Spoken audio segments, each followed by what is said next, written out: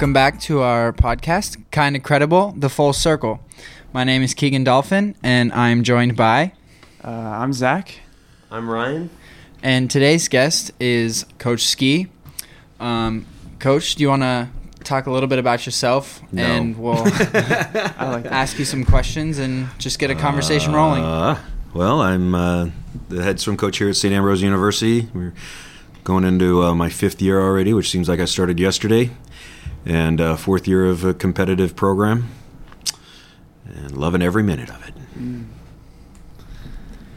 I guess I'll get this thing started off. We know you well enough to know that you have a passion for kind of collecting and then selling stuff from like yard sales and flea markets. Yeah. What are some of your best finds, or like are you able to do any recent finds with the whole pandemic? Yeah, I guess. Well, I've told you guys this before. I know just enough about everything to be annoying. So I'm a big history buff and art and anything. I'm interested in everything. Like recently, the well at my farm went out, and they had to come and pull it, and I sat there for an hour and a half and watched them do it and asked 25 questions the whole time. But yeah, on like things that I find, and for me, it's not having things. Like my kids accuse me, "Oh, you're a hoarder." I'm like, no, everything's for sale. Even everything in your room is for sale. Everything in the house is for sale. I've literally had a kitchen table where my wife came home and it was gone. And she's like, "What happened to the table?" "Oh, I had a friend over and he liked it and I sold it." She got upset. I don't know. Probably one of the coolest things I've ever found was this is early on. I found a menu from 1918, Hat in the Ring Fighter Squadron, World War I, Eddie Rickenbacker. It was their Thanksgiving Day menu and program, and it was hand painted, and I found it in a bunch of papers I bought, and for like $5, and talked to some people, sold it to a guy who buys for museums for about $450, and just things of historical interest. Found a bomber and engineer flight manual for a B-24 bomber that I got for $2 that I sold for $180 to some guy that was rebuilding a B-24 bomber up in Canada. And he wanted all original equipment in it, and just anything that's odd is cool. And so yeah, and right now with COVID and everything, it's a little hard to find things, but garage sales are starting to kick up again, and you can always go online and look for things, and that's yeah. I guess, like, Zach, Keegan, do you collect anything or have any, like, flea market or garage sale experience? Well, I can say, so I'm from Granger, you guys know that, but I don't know, you probably heard of this, the 141 garage sales. Have you ever come down for that? Yeah. Have you heard of those? Yeah.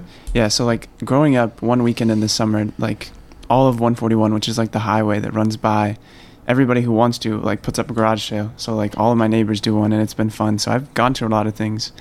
I don't know. I've been recently collecting Scene-It games. So, like, at a couple garage sales, I found some Disney Scene-It games. I think that's fun. But I don't have anything, like, crazy cool. Nothing I flipped or anything. Well, I spent, like, the majority of my summer with my grandpa because there was nothing else to do. I didn't have a job or anything, so I was just doing stuff at their house all the time. And he's a big railroad guy. So he'll collect all these different signs and... just memorabilia, but not, I guess it's nothing of like crazy importance to normal people, but for the right people, stuff's crazy expensive. And we kind of like would joke about the different stuff that he would collect, and we'd like talk about what we're going to go and sell it for. So for example, there was a couple a stack of, signs of some. They were like all the same. He bought the whole stack for like $5, and the each one was worth like 10, and there was probably 15 of them there. And so obviously it's going to take a while for him to sell them all, but eventually he'll make $145 out of it. And that stuff happens all the time. Well, there was even just last fall, I was coming into campus. There was a little garage sale. I stopped, and there was a box of the guy had a box of Magic cards. Oh, yeah. Oh. And you guys know those, right? Yeah. And I don't know them well, but I'm like, "Hey, what do you want for these?" And he's like, $5. I'm like, "Okay." So I got them, took them home that night, and I'm sitting there looking through them, and there's a website in Europe that prices them out for you. So I looked at one that I thought, oh, this one's pretty cool. I'll look that one up. Oh, that's neat. So, it's like, it says worth about $225. So I'm like, it can't be worth that, So I take a photo of it with my phone, put it on eBay. Before I set my phone down, it sold for $150. I mean, I took it, posted it, didn't even get to set my phone down, and it was already sold. A buddy of mine, he went to Iowa State. He paid for his college education by doing things like this, going to garage sales, doing things. And he just... I mean, that's the one thing that drives me nuts because, like, I've got kids too, and they know what I do. And I'm like, I've got one son that's starting to get into it, and he's like, I can make more money in a weekend doing this than I do all work weeking, and I'll work all week working. Yeah. And I'm like, yeah, you can, And part of me being able to take the job here at Ambrose is I've got, side business. I've got that, and I've got a farm, and yeah. I don't get much sleep, but I'm busy. But you only need 4 hours. But that stuff, but that stuff is stuff I just think, and like nothing in my house is brand new. I don't believe in anything new. I like old things. Old things have 50s, 40s, 50s, 60s. It's classic stuff. You can pick up furniture that I paid $5 for an end table that I sold for $400. But it's out there, and you got to have an eye for it. And I think that's what scares a lot of people away. It's like everybody right now, your generation, more technology based, technology. But there's still people that want the classic things, and even people in your generation, the really wealthy ones, are looking for those classic items and things like that. So it's kind of fun, and it's a heck of a lot of fun. It's like finding gold in the street. Seriously, that's like my mom and my grandma were like big like flea market, and they would buy old antiques and stuff.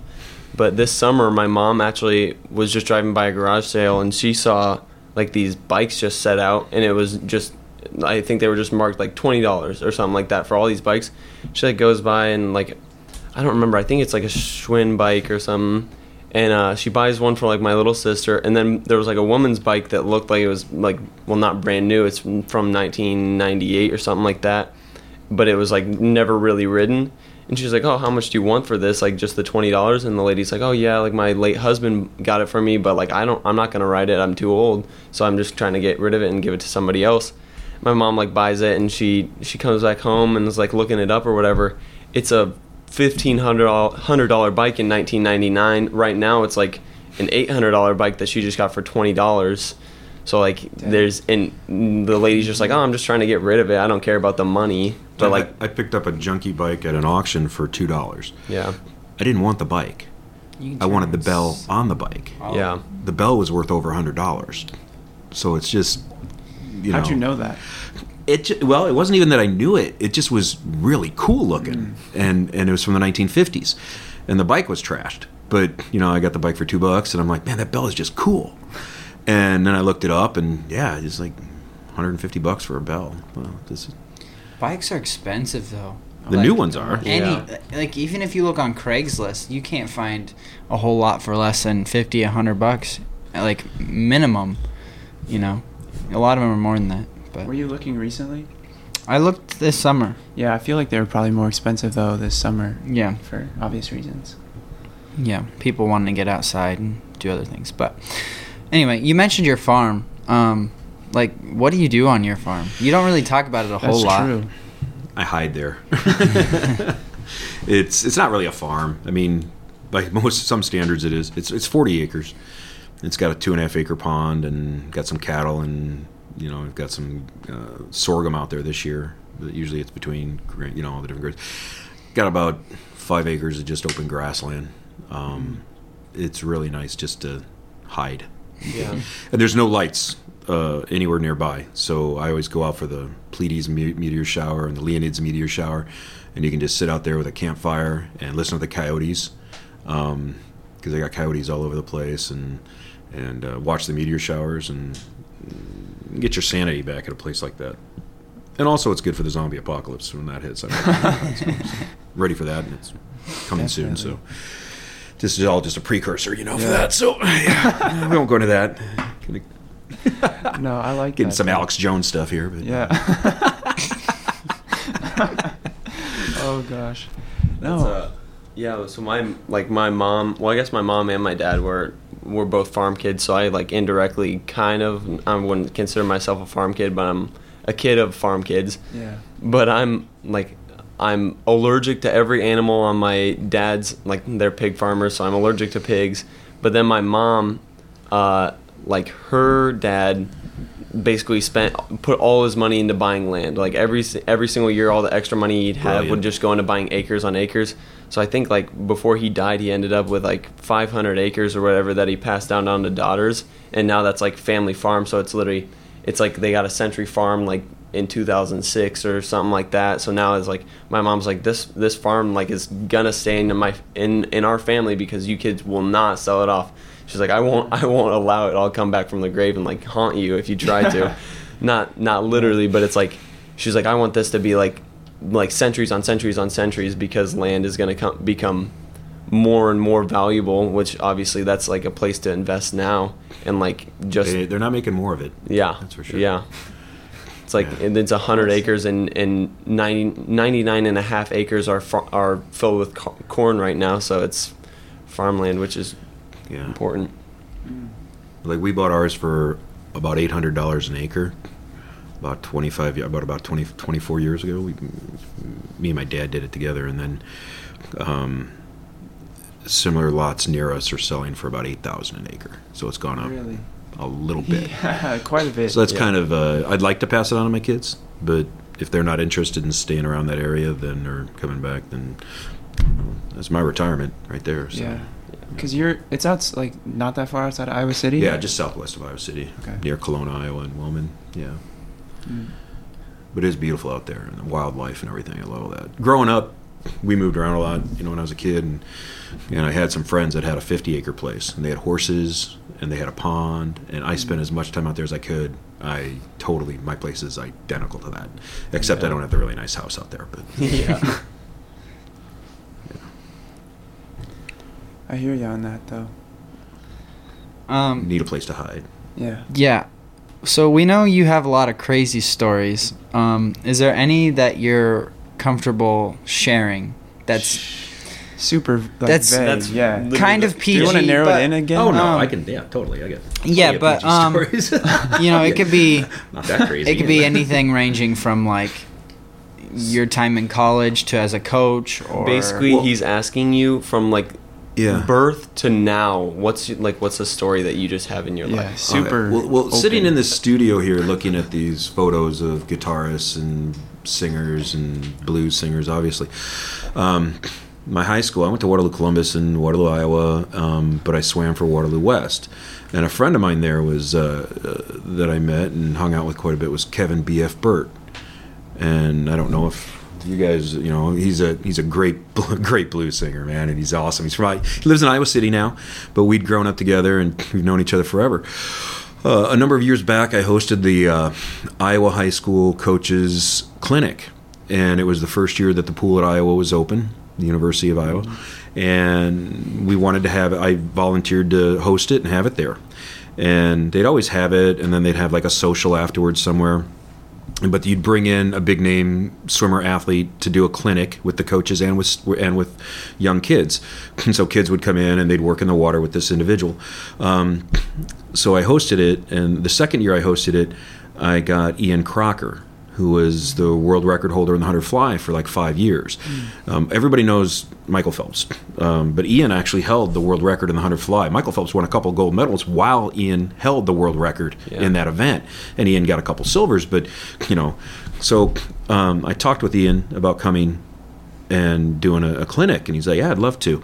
And as we're chatting, I'm like, "Well, we'll have a social and everything in Iowa City," and we were going to, I believe it was the Field House, or it might have been Brothers. I think it was Brothers. Anyway, it doesn't matter. But we were going to go there for the social, and they had a room set aside for us. And I asked Ian, I was like, "Is there anything that you're into? That you Iowa City's kind of a cool town, and like Davenport, a lot going on." Yeah. And I said, "Is there anything you like to do?" And he's like, "Well, you know what? I'm really into blues guitar lately. I've been a guitarist my whole life, but I've really gotten into blues guitar." And I immediately thought of Kevin. And I'm like, what if I could, at our social, hook it up that you play on stage with Kevin Burt, who's a friend of mine. Look him up. I said, Google him, see what he's all about. He's played with Muddy Waters. He's very well known. And he said, yeah, that'd be awesome, but would I need to bring my guitar? Would I? was like, no, I'm sure Kevin. Let me talk to Kevin. Let me see if it's okay with Kevin. So I called Kevin, and I explained everything to him, and he's like, that'd be awesome. He said, I'll bring guitars, and we do it. So we had our clinic. We had our social. At the social, Kevin's there. He's talking with Ian. And I know a lot of the coaches want to talk about swimming, but Ian just wanted to talk about blues, and they got up on stage, and it was closed just for the coaches, and they were playing. And it was a beautiful fall day, and they've got doors that can open up to the street. And we opened them up, and there were all these people just stacked out there listening, because a lot of people in Iowa City know Kevin, and they're up there jamming, and just it was really cool, really a lot of fun. And finally, we just let all the people come in. Yeah. And they're all like, oh, God, we love Kevin. I'm listening to all these people. But who's the guy with him? I said, oh, that's a multi-gold medal winning swimmer, Ian Crocker. They're like, oh, you're kidding me. I said, that's crazy. And then when it was all over, and Ian was leaving, he said, thank you very much. He said, no one's ever, I do these clinics 3 times a month. He said, no one's ever asked me what I wanted to do. And I think, when you do things in life, you get to know the people you're talking to. Everybody's interesting. That's my thing. Everybody to me is interesting. And finding out a little bit more about them can create something special for them, and it can make something amazing for you. Because all of us coaches had that experience. Kevin was so gracious, and he just had a blast. He had so much fun. And but those opportunities are out there always. So yeah, and I think one thing is don't always look at the opportune for you, but for the other person too. Make it a win-win in everything you do, and it'll be better for everybody involved. So sorry, that was just one of my. No, that's a really cool. cool story. Yeah, I like that. And then that gets into like the people that you meet and the people that you make friends with. You don't know where they'll end up like down the line, and like potentially that can set you up to like make even better friendships with other people. So like obviously that worked out well for you. Well, and I don't know. Like you guys, when I recruited you, we've got 3 goals for the team. I don't know if you remember when I told you these. Number 1, everybody graduates 4 years, hopefully with a 3-point GPA. Ryan. Oh, sorry, I should probably say that over there. Yeah. Mom and Dad might be listening. He did. Number 2, when you leave Ambrose, you say that was the best 4 years of my life. I truly want that for you guys, because this is the only time in your life you get to do these things. And like you said,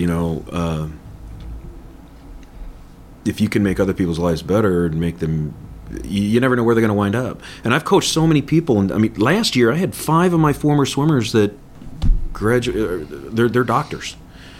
I mean, they're making a difference in the world. And so many. I got a guy that I coach that he's Jeff Bezos. He's one of his lead engineers for his. Starship program, spaceship program. Yeah, kid's brilliant, but these are all people that you'll come in contact in your life, and that's why I kind of tell everybody, be nice to everybody. Give them crap when you can, but be nice to them, and so But What's the third goal?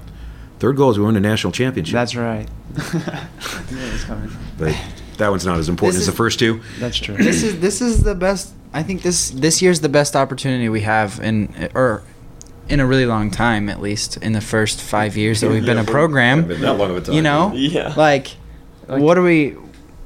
What are you getting at? I'm saying like we've all kind of like built up to I think this point, and with COVID, I think we all got a big opportunity to like really find ourselves in the sense of where we want to be this season. So for us, competing against some of the other teams that we know, like the number 1 and 2 teams last year, SCAD and Kaiser, a ton of their kids are all international. Yeah. We don't even know that's tough for them. Gonna happen with them. Yeah, I know a lot of the international students were not able to get visas. Yeah. Unless you were already a student. If you're a freshman coming in, you very, very difficult if you could at all get a freshman visa. Yeah. Even our grad assistant we were looking at hiring was from Brazil, and that was kind of the situation there. He couldn't get here, so made it difficult. But the one thing I think about the team that, when you talk about how you guys have developed, starting a team from nothing, you don't have tradition, you don't have leaders. And so the first couple of years with our program, we didn't have any leaders. And that's difficult. Now we have leaders. and you're setting a precedent in how things are done and what's expected. Prior, we didn't have that. We're just trying to get everything going. You know, it's like getting a train going. It takes a lot to get it moving. Once it's moving, it's very difficult to stop. So I think you guys are a big part of that. Just you three here, especially too. You know, that train's moving now, and it's going in the direction, and very little is going to stop it. It's just gaining speed. But yeah, and I appreciate all that work you guys have done on that. I think it's a whole culture thing too, and it's like something that when you hear other teams have all these different issues of like there's sometimes like hazing and other stuff like that, we're pretty good about that, and we created this culture where like we're really like we're good friends, and we can always hang out with each other and that kind of thing.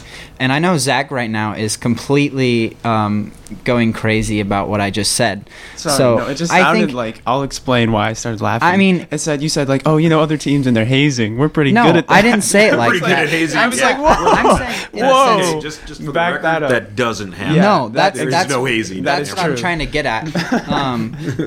And You're I good guess at not doing that. it might have Correct. been worded really bad, but Yes. we've definitely created a culture where people want to be here. That right there is my main coaching philosophy. Yeah. Create an environment where they want to be there. Well said, Keegan. I think like a big thing that I noticed with this, obviously this freshman class is still relatively new, but it's like the level of dedication average between each class has risen tremendously. So it's kind of cool because you recruit people who want to be part of something that they can see. Whereas like when I was being recruited, there wasn't a ton here, but I'm like, oh, like, I don't know, I'll come help and try to help build a team. Like, I think that'll be fun. And now I'm seeing like the class below me, there's like even more dedicated swimmers. And then like the new class, this most recent class, there's like even more and more. And we're just like piling it on. When we started, we had a vision, but it was my vision. I don't want it to be my vision. I want it to be your vision of what the team should be and could be. So I got it going, and then I wanted it to be your. It's the same thing. Like I have parents come to me all the time, and they say, you know, I know my kid could be a champion. I know he could be great. If I just can't motivate him. Can you motivate him? And I'm like, yeah, I can do that for about 5 minutes. I said, how about we try to create an environment where it becomes his or her idea to do it. Because once it's your idea, nothing can stop you. If you're doing it for your parents, you're doing it for your coach or your friends, you're going to have some success. But the minute you start doing it for yourself, there's nothing you can't do. You know, you talk about my stories. It's like my whole thing was just tell me I can't do something, and it'll get done. Yeah, it'll get done. I feel that. You know, I've started a couple of swim clubs. This program here. When I talk to some of my college coach friends, they're like, the first year, they're like, well, how many people do they want you to have? How many swimmers do they want you to have that first year? And I said, oh, they'd like me to have 30. And they all laughed at me. We had 30. It was bigger than most of the small university programs in the state. And now we have a lot. 65. You know, and we could get bigger if we had more space. But again, it's that whole thing. If it's my idea or if it's your idea, nothing can stop you. And that's everything in life. I mean, you look at the people that really accomplish things, there is no can't in their vocabulary. It's, okay, that didn't work. Let's try something new. This didn't work, and I've done that 1,000 times, you know. And what works for me may not work for somebody else. Doesn't mean, or what works for somebody else may not work for me. You got to find your own path. And you got to be your own coach, too. You look at our team, and you look at some other teams, and they're very... They have certain traditions. They do things a certain way. Like I've seen some teams, and you know who they are. They'll line up together. They all jump in the pool at the exact same time.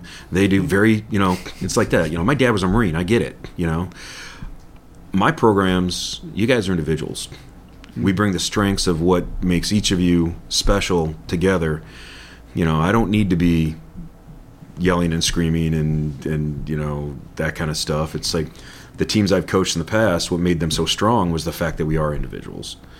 And then we all bring what we're special at, what we're good at together. It's not you all conform to this one way. Yeah. There's a reason for that in a lot of businesses and a lot of fields. There is, and it has to be that way.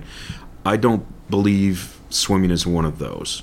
it works for some teams, but it would never work for me because that's just not how I am. Right, And, right. Yeah, and I've had we've had not only here but with other programs very good success with allowing the individual to lead the program. That's Sorry. one thing I was thinking about is, like, I obviously swam in Iowa and then like club teams in Iowa, so I kind of knew some of your previous swimmers well enough. Like Yeah. you were at Iowa City West, right? Yeah.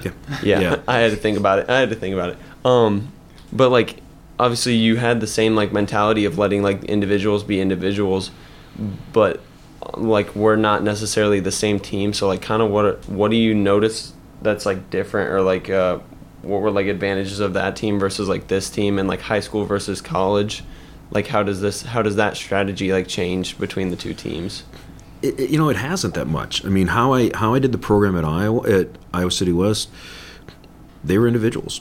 The one thing was we had a longer history of tradition, and so some of those standards that, like I talk about how, I would show up because I had a full-time job on top of working there, and I'd show up on deck at 4:00. They'd be behind the block, and they'd be ready to go, and that didn't happen overnight. It wasn't like, but the last, and it still isn't always that way. I mean, I'd show up sometime, we'd talk and chat, but I think that relationship is important too, and creating that relationship. I try very hard to talk to every one of my swimmers every day. I do. It's tough because just time. I mean, unless the other sports, football, volleyball, soccer, you can engage them and stop in the middle of something and direct them. Swimming, your head's underwater. Yeah. And the only time I can catch is when you're at the wall. And if I spot something over here or I turn around for a moment and you're going on the next set with 10-second rest intervals, it doesn't leave a lot of time for correction. So when we do it, we got to be spot on. So I do think it's important, though. I don't believe swimmers come and swim for a team, or like they want to be part of something because of what maybe that represents. But I do believe the coach is why you go somewhere. Yeah. Education priority one, but you swim for the coach. A lot of coaches are like, I don't want to get to know my swimmers. It's a job for me. I tell them what to do. They do it. That's it. I go home and I don't think about it. I'm vested in each and every one of you. I mean, I'm interested in your lives. I want to know what's going on. And, Clearly, I mean, that's why you're here Yeah. today, Yeah. obviously. That- I was just gonna say, like, I can definitely attest to that because in high school, I started out like I was one of the slow kids, like very slow, and my coaches were great, but like you can see the difference. I guess the way our high school was structured, obviously, was like there's fast groups and slower groups, and like a lot of the slower people felt like they didn't get that attention, that investment. And I can say coming here, like, you make the decision easy because, like, I just want to say we're very lucky to have Ski, and you, like you were saying, he's so invested in each one of us that like everybody feels that you want them here, which is really cool. And I don't get the chance to talk to everybody all the time. I'm not perfect at it. Well, yeah, I there's try, just too many, and I not want to. enough time. The thing is, I want to talk to them. Yeah. It's not like I don't want to talk to you, because I joke around like a lot. You guys have heard this 100 times. Like, if I don't give you any crap, it's because I don't like you. Yeah. Like Keegan over here, I never give him crap, so that explains it.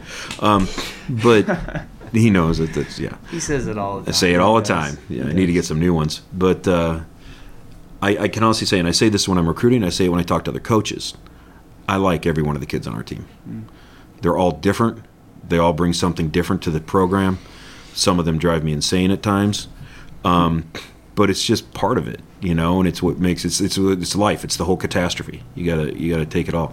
And you can learn. Every time you talk to somebody, I've been coaching for a long time, but I listen to my swimmers. Because when you're talking to somebody, when you're talking to them, they can teach you something. Doesn't mean it's always going to happen, but that's how you engage people. Like, they can teach you something. I wish more people did that, you know. So, both sides. The person that is the expert and the person that is talking to them. So, it's both ways. But. I think it's cool. I mean, I wasn't here like my freshman year, but just kind of like hearing about the stories that happened with the senior class when they were freshmen and how they came in and like rocked it, or in a sense, like for a first-year team, they did pretty well. They did well, Like, yeah. I mean, I kind of want to like shout out like Nathan and Justin and David too, Yeah. my roommates, but except not Justin. Anyway, but then over the course of the program, new swimmers came in, and we kind of like, I don't know, I felt like there was a sense of there wasn't this urgency, and then like within the last year or so, I felt like the senior class has kind of shifted in a sense where everyone has some sort of urgent like need or motivation. Like Nathan, for example, he's his goal is to be top 3 in the nation right now, and I think that's part of our culture too. Is just there's been people that have come in that have made us as current athletes change the way we were previously doing stuff. Have you like recognized anything like that, or want to like touch on stuff like that? One thing you say is like a sense of urgency. It's the kind of coach I am is I've got a long vision. Okay, I'm not trying to build my career. I don't need to win real fast today at the cost of maybe the whole success of the program 2 years from now. I'm not looking to go somewhere else. A lot of young coaches are trying to build a career fast, and then they get another job somewhere else, and they don't care. And the program goes up and down, up and down. That's not how I like my programs to be. I like them to build up and then stay up. You talk about like Iowa City West. We won a couple state championships. They won state last year. Yeah. And they got a really good chance at winning state this year. And it's something that they don't ever drop. They're up there. That's how a good program is. Part of their culture as a team is the like Keeping thinking each they're other going to win. accountable. Yeah. Yes. And when I started there, the team was so small, it was city and West high schools combined. And we had about 30 people. Mm-hmm. So that doesn't just happen. I mean, it takes time. Now there's 55 guys on the West High team alone, and they've won multiple state championships. But it's kind of the same thing here is, we want to build that from the ground up. I think my biggest part of that is, as a coach, is my job is to convince my athletes how good they really are. And I try to do that. And I get so much pushback I like that. from athletes that are like, well, this is what your time is now, but this is what you should be going. And they laugh. And I'm like, I'm not kidding. And I had that story like with Nathan his freshman year at Nationals. He's like in heat 2 of the mile. I don't know if he was ranked like 24th, 26th or something. And I told him, I went up to him before his race. I said, now, Nathan, during this race, I said, when you're lapping these guys, which means you doubled up on them, and he starts laughing. And I didn't break anything. I said, I'm not kidding. I said, when you're lapping them, I want you to imagine that guy you're coming up behind is ahead of you. And you got to run him down and chase him down. He lapped all but 2 of them. And he dropped 48 seconds in a mile. And he got 6th in the nation. I mean, that is just him believing, knowing you can do it. Now, he laughed because I guess he probably couldn't imagine it. Right. But I knew what he was capable of doing. But that's the whole, trying to convince you guys of how good you really are and taking your time. I see long term. I don't need instant gratification on how we do right now. But we've built that. Each year we get slightly better. And you talk about, even Nathan again. Last year we didn't take him to nationals. He qualified. But he had a couple of engineering tests that he really wanted to focus on. And let's face it, that whole year school was on his mind. He had to do well. I was not upset when he made the decision, and we talked about it, not to go to nationals. And look at him this year. Now, if I'd have gotten in his face and been like, no, you have to be there. We missed 8th place by 1 point, at nationals. He would have scored 10, 12 points. We'd have been probably 6th or 7th.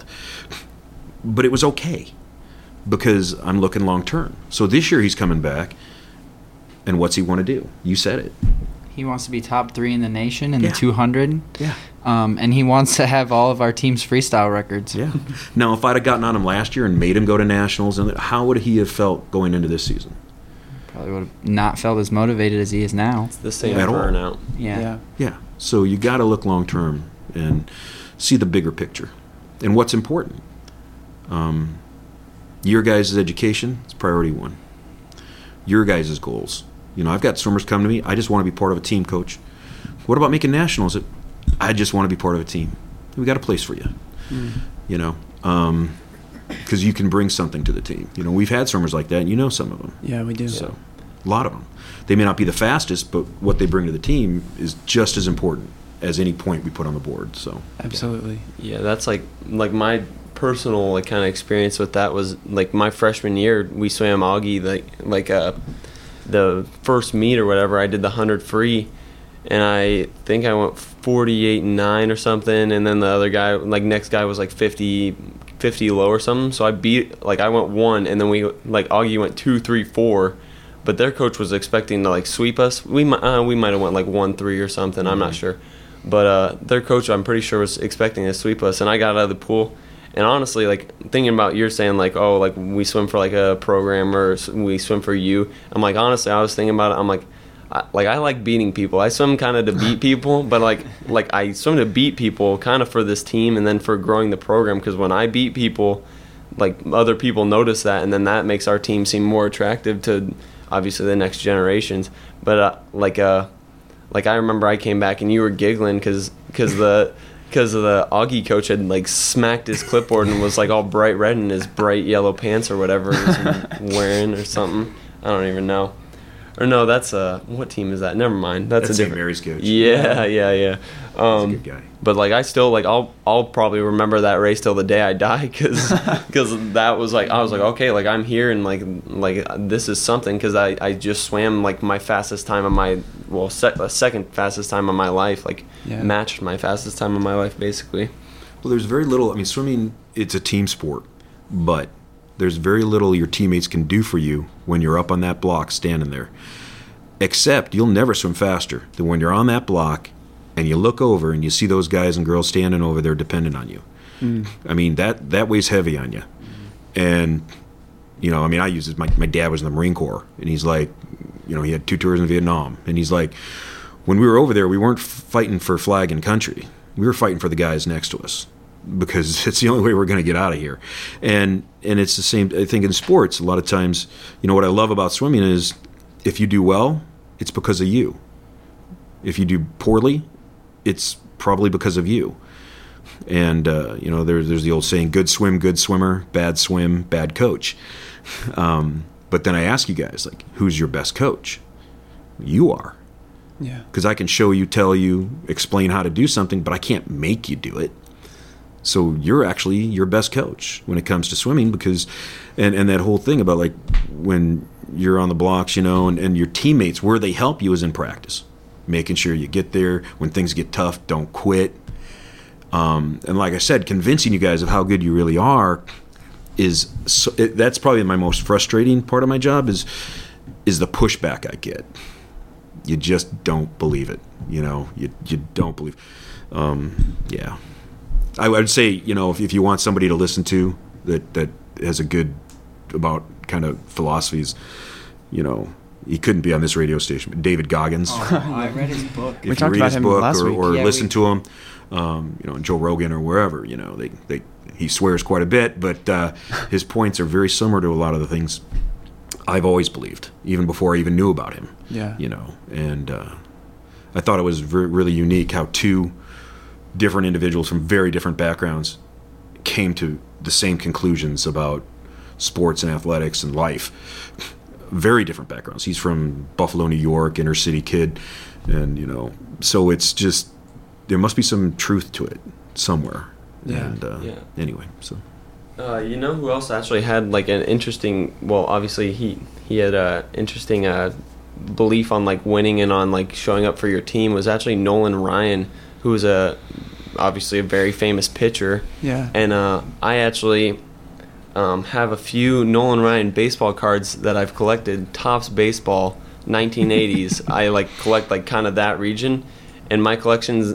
I looked up Nolan Ryan baseball cards, and like the ones that I have are worth a decent amount of money. Yeah. And I got them given to me for free because I was walking around Target in a baseball uniform. Some guy just handed them to me, so it cost me nothing. And I'm gonna sit on these things until I'm like 60 years old, and they'll be worth a ton.